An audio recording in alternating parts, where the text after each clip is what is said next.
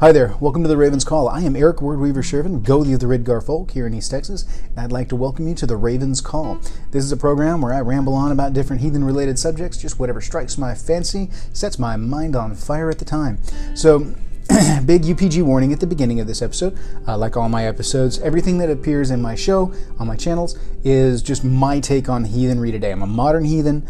I am more organic in my approach. And I'm not what you would call a fluffy bunny or hardcore recon.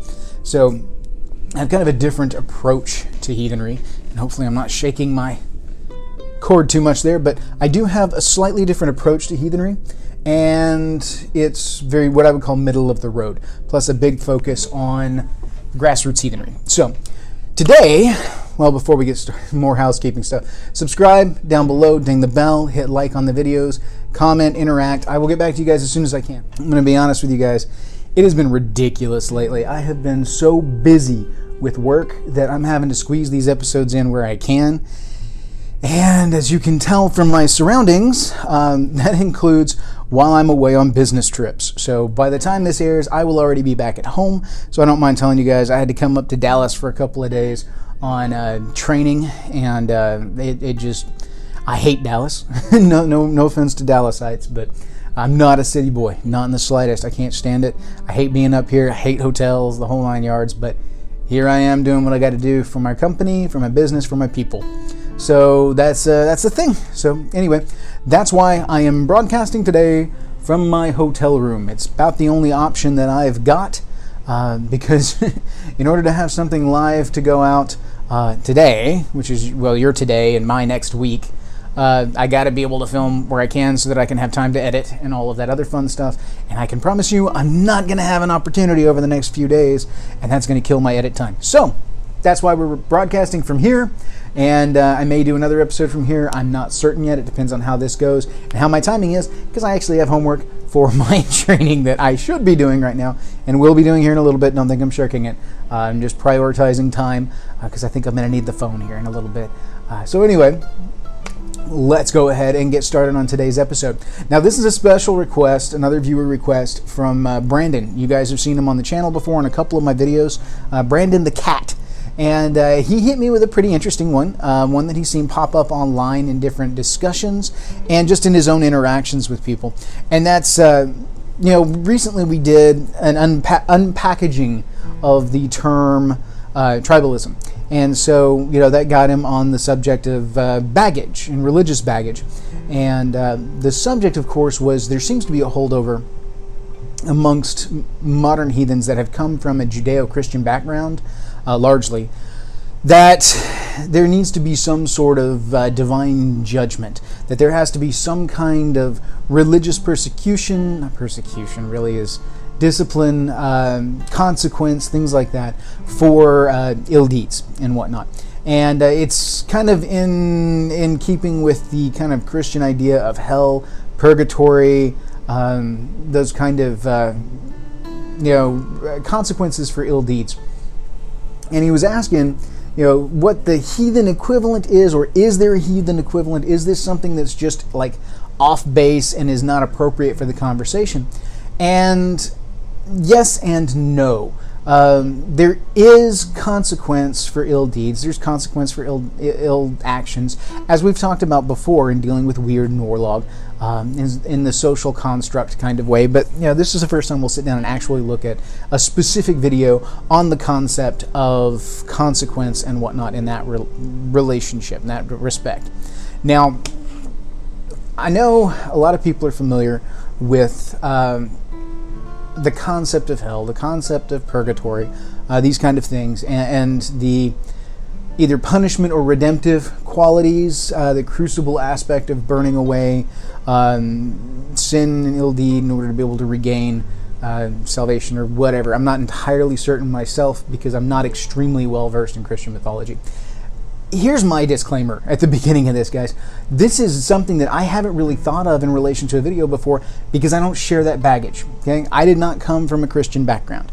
I was not brought up in the church. I was not. I learned about a lot of this stuff third hand later on in life, and my views on these things as far as, the Christian mythos and everything like that, it's a bit different because I wasn't brought up in it.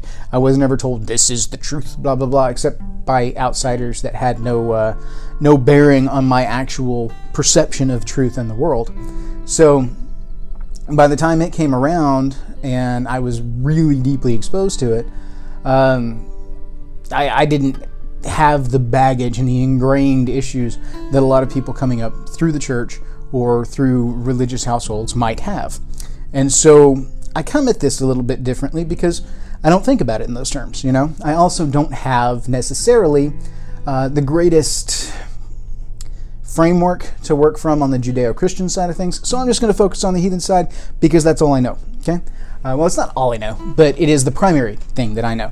Of course, I've studied a bunch of different faiths over the years, learned a lot about different cultures and their approach to things. That has helped me kind of better understand my heathenry and why I'm heathen. I've done a lot of exploration over the years, especially in those early teenage years before I discovered heathenry. Which I discovered heathenry about my mid-teens or something like that. Or at least I discovered that's what you called it. It was pretty much heathen before that. I just didn't realize that it had a name and that there was any kind of other people that did it. And then it exploded as I went through and learned and met people and really got to experience the culture and the society. So back to the subject at hand. The concept of some kind of divine punishment. Is that something that's really prevalent in heathenry? That depends, all right? One of the things that it depends on is how seriously you take a couple of phrases from the Voluspa, okay? Now, the Voluspa itself, we know this, the sayings of the seeress, the prophecy of the seeress. And, of course, the premise for this one exists in the Poetic Edda. And the premise behind it, of course, is that Odin has approached this Volva, this seeress, that he has raised from the dead. And he is coercing information out of her. There's an article out there that you guys really need to look up. I keep mentioning it, and I keep meaning to get the reference material out there, and hopefully I will be able to at least give you guys a specific reference to the periodical that it appears in. But it's called The Author of the Voluspa, and I think I've referenced the author on one of my shows before.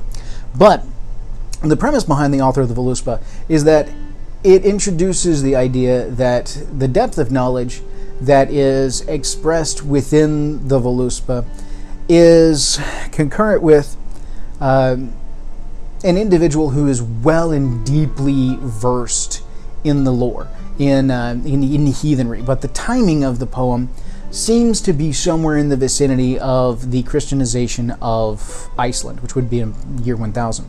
And so the theory is that the Voluspa was written by someone who was most likely the son of a Volva, the son of a woman that is extremely well versed in the lore and in the heathen worldview, etc., etc., etc., and that this influences, he would have been brought up in that. He would have been taught those stories from a young age, so that would be the framework that he would be working with.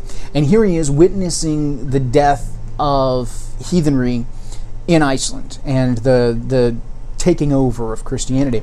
So the story on the Voluspa, of course, is that it covers the cosmology and cosmogony, both of heathenry, from the creation in Ginnungagap, Ymir, Bor and Buri, and all of that, all the way up through the arrival of mankind through Ashken Embla, and all the way to the twilight of the gods in Ragnarok.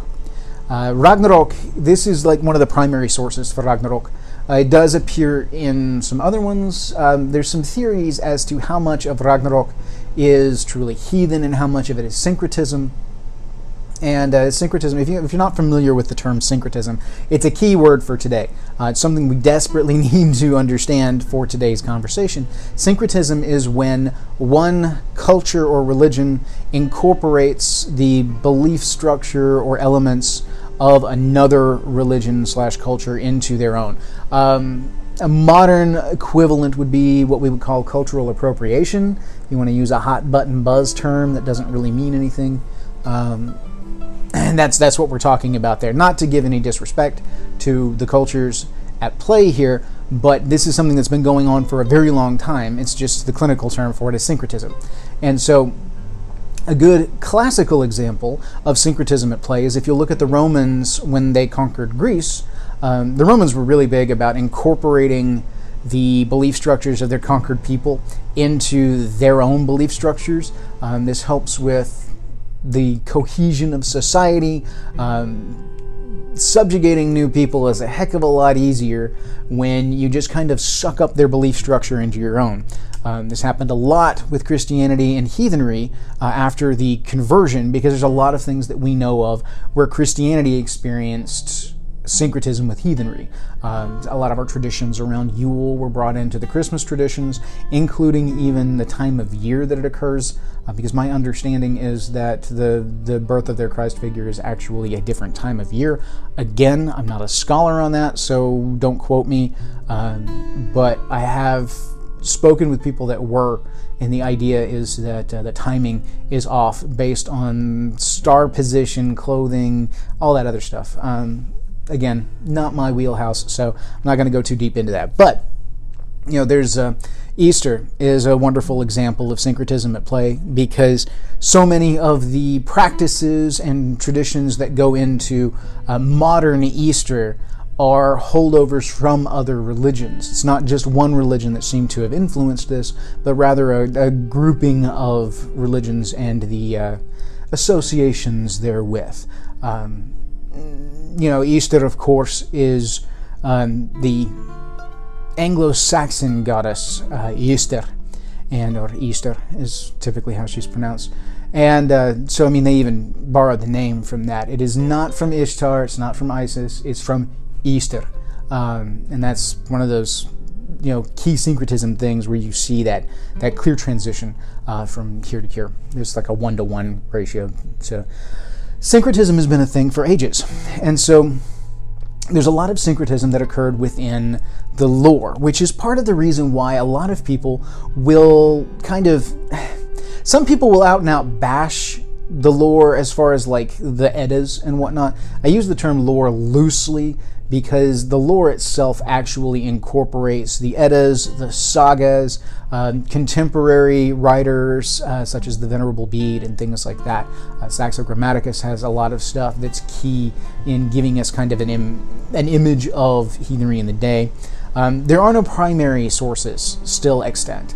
Unfortunately, that's just not something that was done. That's something you hear me push on the channel a lot, is that we need to be writing things down. We need to be doing things today to record our heathenry so that there are sources for later generations to go back and look to. I've even written a book on, this is an inside book, this is not one that's out for publication or anything, the Ridgar Folkenbok, which is the book of the Ridgar folk, and it is kind of an enumeration of the generic belief structure of the tribe, things like that, some of our thew that's put down into writing so that future generations can have that. And I feel that that's extremely important. And this is why, because we can't go back and look at primary sources. Everything that we have is written down after the time and by third parties. Even the Icelandic sagas were not written by the Icelanders of the time. It's not like, Hrafnkel wrote his own saga. It's not like it was written by someone who was watching Hrafnkel with the horse and all of that stuff. It didn't play out that way. It's written down later on, coming from sources that we consider to be fairly accurate, especially with a lot of the research and everything that we've done in recent times. We have found a lot of things that coincide with the Icelandic sagas that give a lot of credence to their veracity. Now, of course, with the Icelandic sagas, you're going to run into things like Draugr and some of the more fantastic elements that kind of call them into question. What does all of this mean? Why is he rambling on this? It's not actually a ramble, it's context in this specific instance. The Voluspa itself seems to have been written by a gentleman who was probably the son of Ovolva, brought up in all of this, who was experiencing the death of his culture and the taking over of another culture. And this poem is very much likely his expression of that going on. So this is probably the closest we're going to have to a primary source in that respect, but it's a guy's poem that he wrote about this event and the feelings and emotions that he was expressing and feeling in that time, put into the context of heathenry. It's like heathenry's death song. And so draumer, I think is the term for that. So it's like heathenry's draumer. It is an homage to heathenry as it was, and a austere acceptance of what is to come. Because if you look at the end of the Voluspa, after Ragnarok, after the new tree, after Leif and Leiftrasar come out of the tree, and Baldur returns, there's some key coincidence there with the Christ figure in that respect. And then it speaks of being under one God.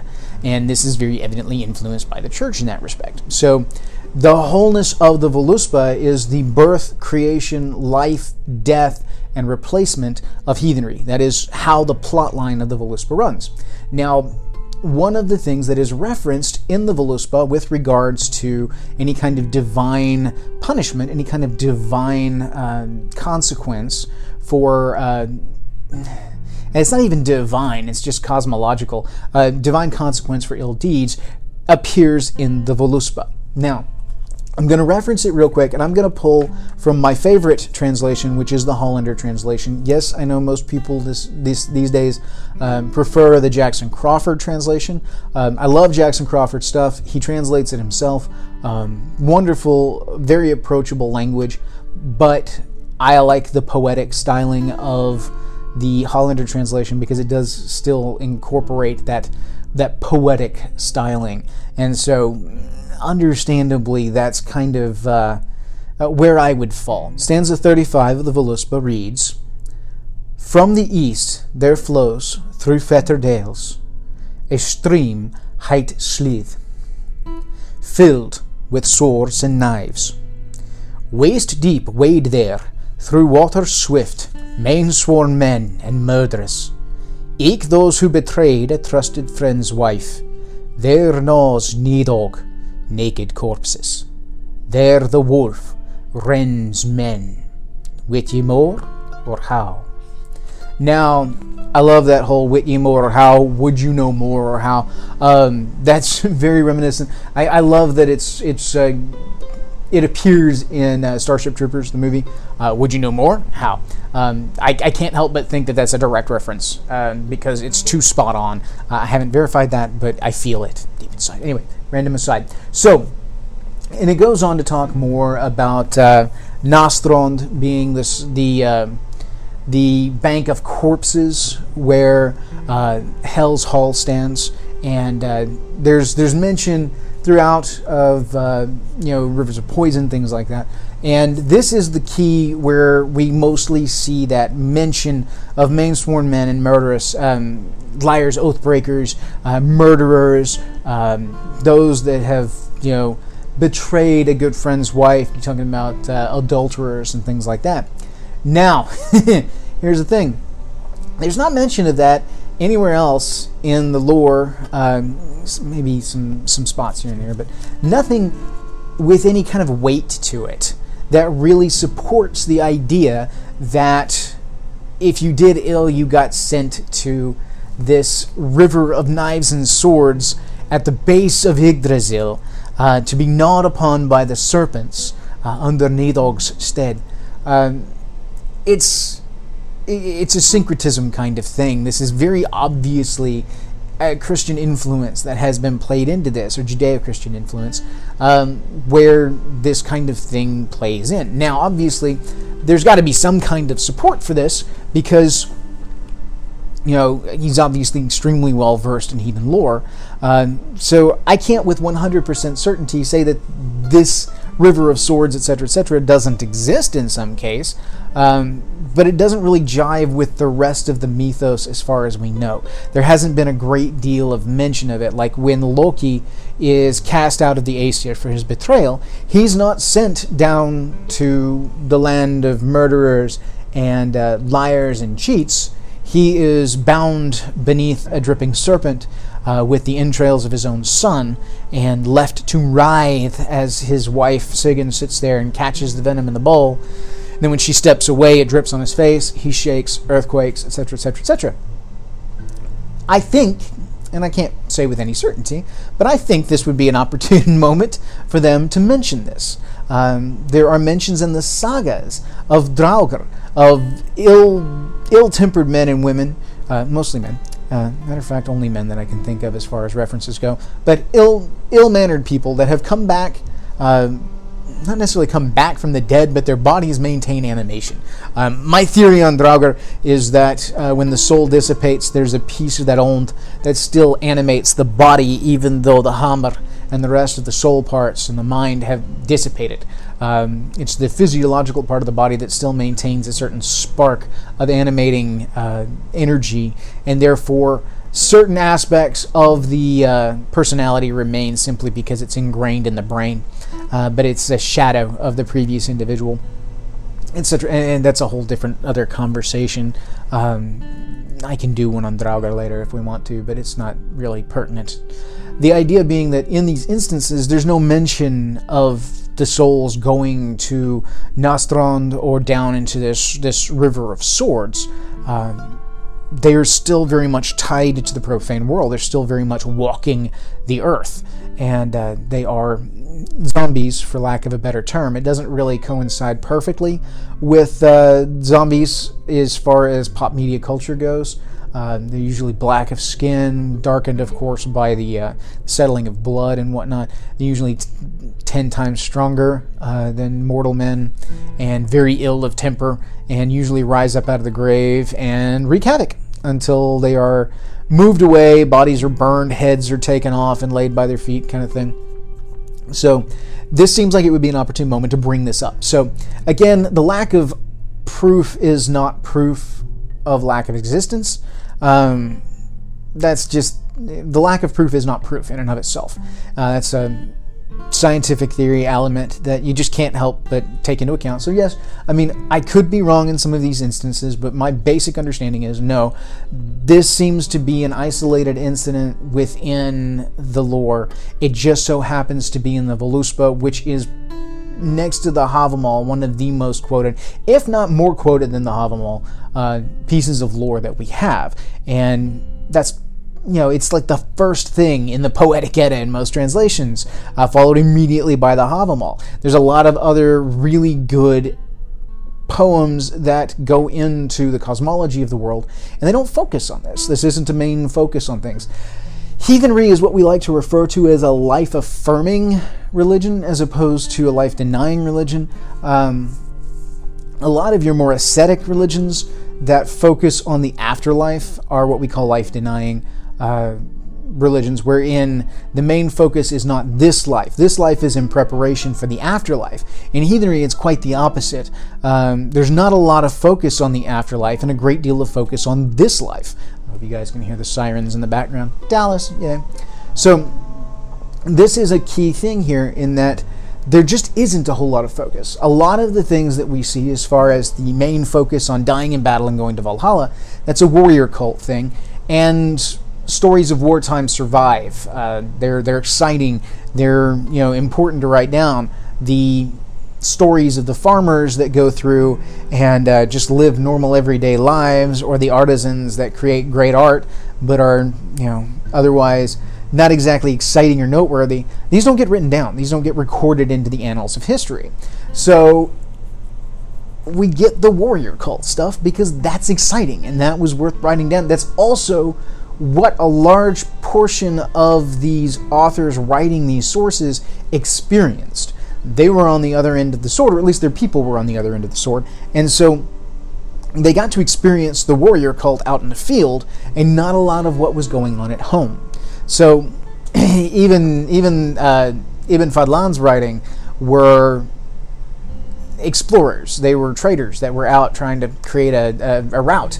That's how they ended up in what would become Russia, and that's who he ran into. So obviously you're not experiencing Vikings or heathens as they were at home. You're experiencing traders as they are out on the field, and that's rough, that's gruff, that's, you know, you're not going to see the cleanliness of the heathen at home. You're not going to see the farmer and the responsibility to family and things like that. You're going to see a warband who's out trying to make their own, you know. And even then, they're not technically a war band, but there was some elements of that, obviously, because they needed to be. They were forging new directions and things like that, so they had to be rough and tumble. Now, all of that to say that within the lore, I just don't see, other than this mention of the River of Swords and the, you know, kind of Purgatory-esque, hell-esque kind of divine retribution. You know, this is, I think, very much tied to that syncretism occurring in the story. We're not even, I'd have to go back and look and see what the translations of the original Voluspa look like as to whether or not this was even present in the original text or if this was possibly added in later. Most likely it originated in the original text and it's just part of the syncretism. Because again, by the time everything comes full circle, the Voluspa ends a very Christian tale. You have the return of the favored son and the return of life and light to the world, this resurrection, new life, new world, new one God. People don't tend to mention that a whole lot when you talk about the Voluspa, but the Voluspa ends with rule of one divine entity, and you know, Baldur kind of takes a secondary role in that, even though he is said to have come back from the dead. So, how then does that play out? How then do we see retribution or consequence or punishment or whatever element, whatever tack you want to take on it? How do we see the consequences for negative actions play out for those that have passed, for those that have gone and joined the ancestors in the mound? Well, a lot of that we see in the social structure of heathenry as a whole. Those that were counter to society were cast out. They were made utlog, or outlaws. They were cast out. They were spoken ill of. They were survived by a poor legacy.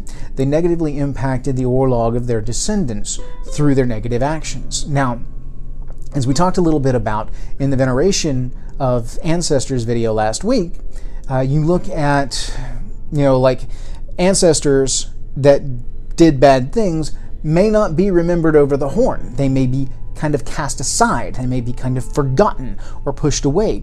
And that's an element that I think comes forward here, is that that's the kind of afterlife consequence that you're going to see.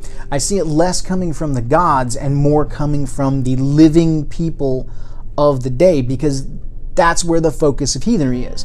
The ancestors are there, and the focus on the ancestors is in their interaction with the living now. Again, heathenry is very much about the here and now. It's very much about life. That which came before feeds and informs the now. Even the future was nebulous and very difficult to kind of hammer out in a heathen worldview, because most of the focus was in the here and now. You know, the only things that were certain was that we were born and we will die. You know, that famous reference from the Havamal as far as cattle die, kinsmen die, thyself eke soon shalt die. The one thing I know that never dies is the fame of a well-sung man. Paraphrased. I know I didn't memorize it exactly, but you get the picture. The reputation is what survives. The story is what survives.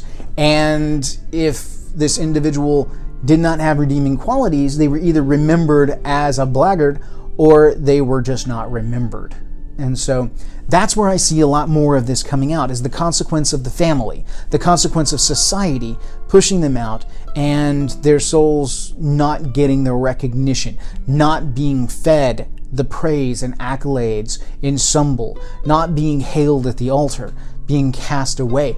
And that is that's very much in keeping with the heathen worldview, because those that were seen as outlaws, those that were seen as individuals that were poisonous to society, they were cast out. They were not allowed within society. They were not allowed back in to be a part of that. And that's really where I see the crux of this at. Not so much as divine punishment, but as spiritual punishment in the profane world. You know, there are different elements of the human soul. The soul complex is quite complex. And so it's entirely possible there are elements of the soul that go to these different places upon death. We don't know for certain, because you've got to go there and then come back. And the only time that happens is in the lore, and it's usually tied to divinity going across to talk to hell or a vulva or someone on that side to gather information before coming back. And there's a lot of mentions of the travels and everything. If you're interested in hearing what those kind of sound like from an academic standpoint, check out The Road to Hell by H.R. Ellis Davidson. That's Hilda Roderick Ellis Davidson. She married, so I'm trying to remember whether or not Road to Hell was when she hyphenated or if it was still under Ellis before she took on the Davidson. Anyway, the gist here is that there's not any hard evidence on what comes in the afterlife because that wasn't really focused on. It was focused on in the stuff that occurs afterwards because the Judeo-Christian influence heavily focuses on the afterlife because that's the main focus of Judeo-Christian belief structure, is this acceptance into heaven, the eternal life afterwards. This is just the proving ground to earn your ticket onto the big ride. So real life takes a second seat to the afterlife, whereas the afterlife for heathens was very much different because the focus was on here. It was on now. It was on the living. So all of that come full circle. In answer to Brandon's question, I think that a lot of what we see as far as baggage goes here is that people feel the need, coming from that Judeo-Christian background, to plug into that. That resonates with them because it resonates within a worldview that they have been indoctrinated with, taught, brought up with, enculturated with over years and years in a lot of cases. And so they don't necessarily give a second thought to it. And so they embrace that. Now, I don't typically see this a lot in the conversations that I encounter online. I actually see a lot more of the focus on like Valhalla and things like that, as far as the reward for a glorious death for a warrior and things like that. You guys can go back and look at my views on death and the afterlife in some of my previous videos, but my big focus is on the 98% of us are going into the mound to rejoin our ancestors. That's the main crux of the afterlife in my eyes. And that's where the main focus for me is on the weighing and measurement of our deeds. Do they have impact? Yes, absolutely. Because the seat that you get at table with your ancestors is going to be heavily influenced by what you did with the family name while you were alive and had it, because that's what matters. The surviving ancestors, the surviving descendants, are going to be the ones that decide what your legacy is. That's what's going to survive and what's not. Are you going to be remembered for being this bastard, or are you going to be remembered for being a great person?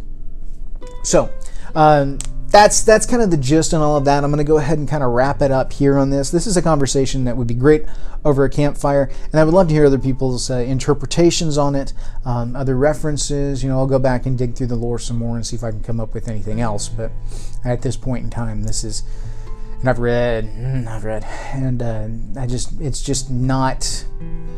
Everything that I can see is the idea of divine consequence in that respect, or cosmological consequence in the respect of going to the Sea of Knives, the River of Knives, things like that. It seems to be syncretic in nature, as are a number of things that are existent within the lore, especially within the Eddas. Because especially the Prose Eddas.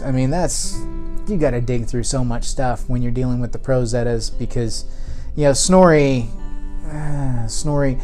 wrote the Prose Eddas in order to preserve the stories so that skaldic poetry would still have context.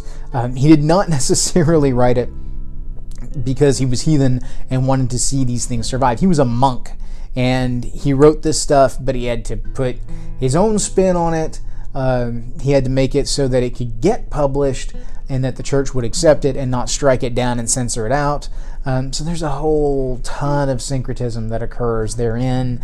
There's a lot of humanization of the gods, taking them from divine status and making them profane in nature, and saying that the elevating of them to godhood status is an after effect of cult worship kind of thing, that cult of personality style thing, where a great king was eventually seen as a god, even though he was just a man. And Prose Edda is very difficult, but it's one of the only things that we have wherein really good stories survive. Like the story of Thor's journey to Utgard Loki is it's in the Prose Edda. That's where it survives. So we've just got to deal with Snorri's add-ons and general BSery with regards to the nature of the lore. The Voluspa is another one of those that I think that understanding the context of where it comes from will put it in a new light. And it is very, very, I think, empowering for the poem, because it takes it from being this incongruent story of the lore that ends in a weird, kind of strangely post-apocalyptic way, and it puts it within the context of human emotion, experiencing life through heathenry and through this belief structure, and what that experience of loss feels like. His gods die in front of him, and this is what he sees come out the other side of it. And it's nothing like it was before. The world tree is shaken, chaos reigns, and then this white god from the south suddenly has reign over the lands of the north. So anyway, that's kind of my run on this. Take it for what you will. I'm sure you guys have your own interpretations and your own views, but this was a request, so I wanted to go ahead and toss it out there and see how it was received, what you guys think. So please continue to give me feedback. All my contact information is down below. You guys know how to reach me. I will get back to you guys eventually. I think I've got 2 emails sitting there that I haven't responded to, that I really need to, but I just haven't had the opportunity to. Work has been absolutely nuts, and I feel like I'm always saying that, but it's true, and it's just even more nuts now than it usually is. So thank you guys for watching. I really appreciate your feedback. Keep giving me questions, guys. Keep giving me what you guys want to see on the channel. Let me know ideas for shows that you would like to see. Ask questions that you think may turn into videos. Ask questions even if you don't think they'll turn into videos, because you never know what I'm going to grab and turn into a video because I just suddenly go, hey, that's a great talking point. We should bring that up on the channel and see how people like it. So I do. I look at everything that comes across the board. I look at all the comments on the YouTube feed.